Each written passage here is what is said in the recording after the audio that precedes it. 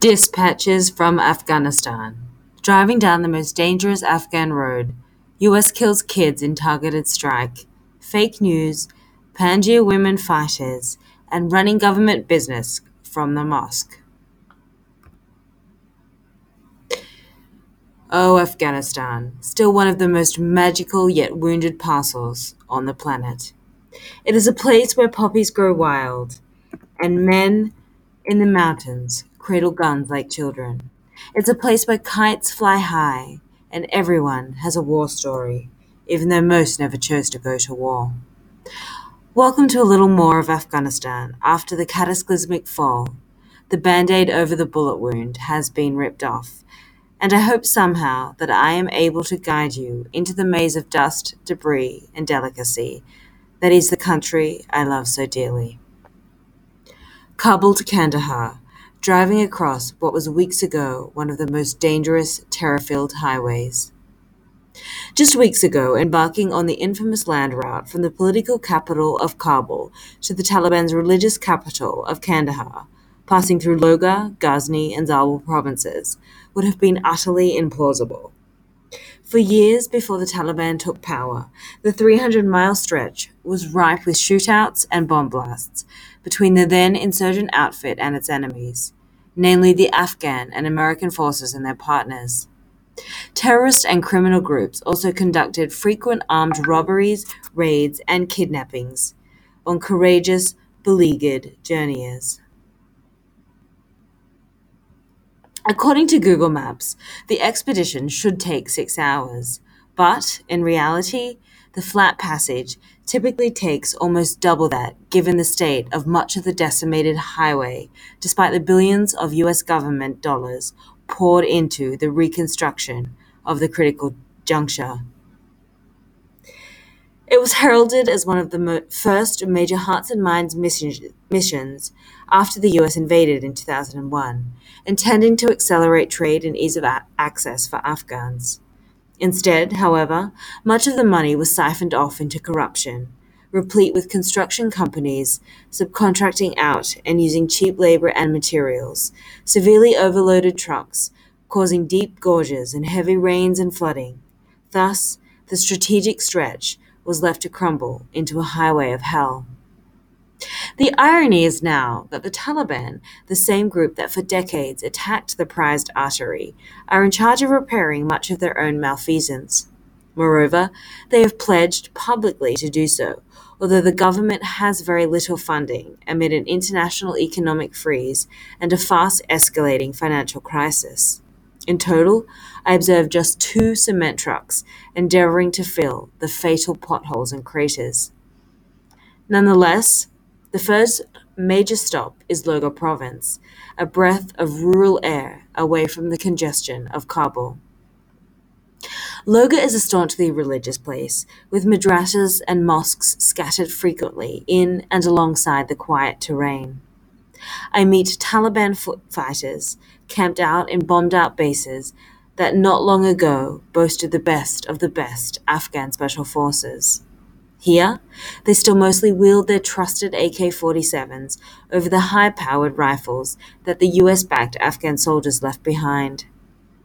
Hand-drawn, white and black, Islamic Emirate flags flap high, a telltale sign of staunch loyalty created long before the group singed the presidential palace. We reach Ghazni, 100 miles from Kabul, after dark, when the markets are closed and the only signs of life are gaudy flashes of colored lights illuminating the Emirate flags, fluttering over buildings and critical infrastructure in the cool night breeze. There is little in the way of accommodation, and eventually we settle for a dirty $6 per night room, jammed with 3 beds and no water or washroom, atop a dim eating area. It is evident by the many sets of bewildered eyes that the locals find it strange for a woman to be out during night hours. However, on their way from Kandahar to Kabul, Taliban authorities come in amid our late dinner. Immediately, the Indian soap operas blaring through the television are switched off. A palpable fear washes over the ashen faces of the young servers, yet they make no eye contact with me and say not a word. Only it is with a glimpse of the first morning sunlight that the true treasure that is Ghazni, a Dari word that means jewel, comes to life. The ancient city, skirted by the undulating Hindu Kush and still famous for its handicrafts, was once the esteemed hub of the Islamic world, brimming with culture and grandiose monuments and minarets dotting a hill above the empire. Strolling through the cherished citadel and towering mud-baked fortresses, again a concept that 5 weeks ago was unthinkable, is yet another encapsulation of the rampant exploitation and crookedness of the previous administration that Washington failed to adequately address, and ultimately led to disaffected Afghans turning to the Taliban for a glimmer of hope. I meet young local men, young and old, who wander through the slice of times past every single day to reach the city markets. Locals say enterprising Afghans even collect the snow amassing on the old garrison walls in the winter to sell in stalls nearby. No one has apologized. Afghan relatives of U.S. airstrike victims. It is the stuff of nightmares. A car burned into oblivion, others smashed and singed, children's toys and shoes blackened and blown apart, windows smashed, and doors lurched from hinges on impact. Some 19 days after the US government claimed it thwarted an ISIS-K terror attack with a targeted drone strike on a terrorist bomber less than 2 miles from Kabul's Hamid Karzai International Airport, officials finally admitted late Friday it was all a mistake. Instead, the drone strike hit a longtime aid worker for a U.S. group, Zamareh Ahmadi, 38, as he pulled into the driveway of that now decimated home.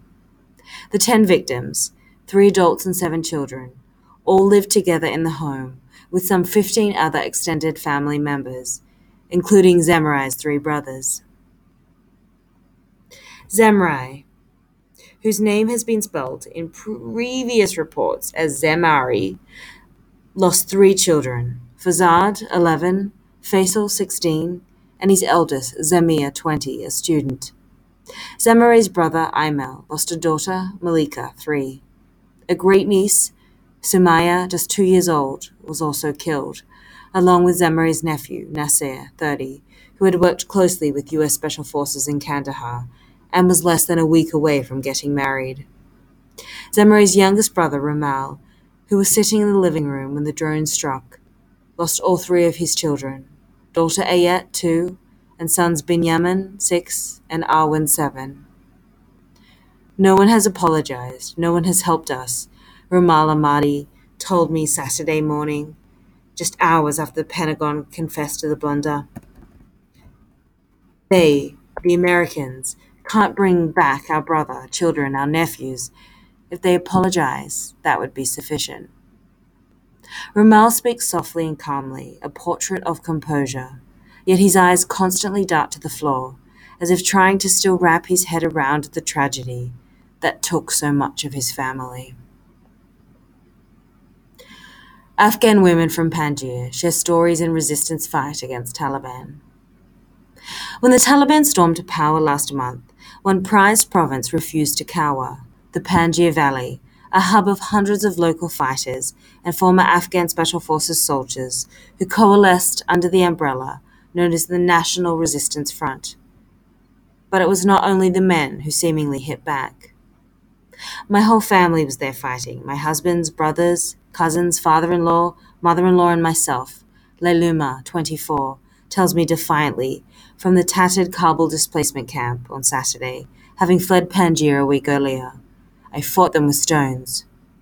Other young women congregate around, concurring that they too joined the fight, wielding stones instead of firearms. Leiluma comes from Panjshir's Annaba district and led a quiet life as a tailor before conflict broke out last month. She says the men in the village led them to the mountains as they were being attacked from the air in their homes, where she and her extended family subsisted. Yet after 10 days, she and 20 others from various villages trundled down in surrender. Only when they returned to their homes, Leiluma continues, they were not permitted by their new rulers to turn on their lights or sit next to each other. And when they tried to run away, she tells me, the Taliban would open fire and warn them to stay put. They, the Taliban, would point their guns toward us and tell us not to go, Laluma recalls, stressing that they had to sneak on foot for 2 hours between the array of mud huts and homes to finally reach their cars and abscond to Kabul. Laluma now lives in a squalid makeshift camp alongside thousands of other Afghans in a dusty park inside Kabul's Police 17 district. It is nothing short of a humanitarian catastrophe. Desperate mothers press their ill babies into your arms. Dozens swarm to give out their phone numbers in the hopes some aid will come. Pink eye is evidently spreading like wildfire among the children who hack and wheeze, and countless numbers have lost limbs, parts of their face, and no doubt their livelihoods, at some point throughout Afghanistan's decades of bloodshed. Afghanistan has its own fake news problem.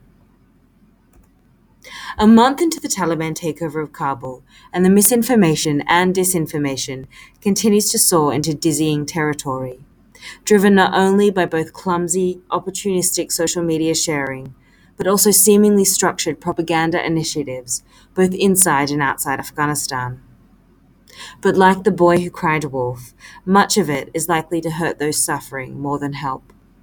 The more the fake news is shared, the more it gains credibility, only to be proven false and plunge the beleaguered country further into fear, chaos, and confusion as to what is really going on. Rumors highlighting severe injury or the death of Taliban co-founder Barada, who was seemingly poised to become the leader, but was instead announced last week as acting First Deputy Prime Minister, date back as far as September 4th. The rumblings appear to have been part of a meddling effort and were sparked after widespread Taliban celebratory shooting in Kabul linked to the group first entering the prized Panjshir. This was then morphed to appear as an internal Taliban conflict, according to a digital forensic analysis. Yet, ever since the Taliban's waltz into Kabul and conquering of the capital on August 15, the distortion cycle has mushroomed into the form of countless and widely circulated images that are either doctored, fake, or entirely out of context. These are often shared by otherwise credible news figures and government officials, usually outside Afghanistan, without explanation as to when they were shot or the story behind them. Indeed, much of the fake news focus has also centered on the murky and concerning issue of women's rights under the new Taliban regime. Politicians in name only. Amid a crumbling economy, new Taliban ministers don't show for work, running government business from the mosque. Slightly more than a month since the Taliban swept to power in taking the presidential palace, and many of the critical services remain dormant as regular Afghans struggle to make ends meet. The Taliban, officially termed the Islamic Emirate of Afghanistan, has proven that they can overthrow a country of 38 million. But inevitably, running it will prove to be a steep challenge. Last week, spokesperson Zabihullah Mujahid announced a partially formed interim cabinet under the guise that all government affairs could be continued.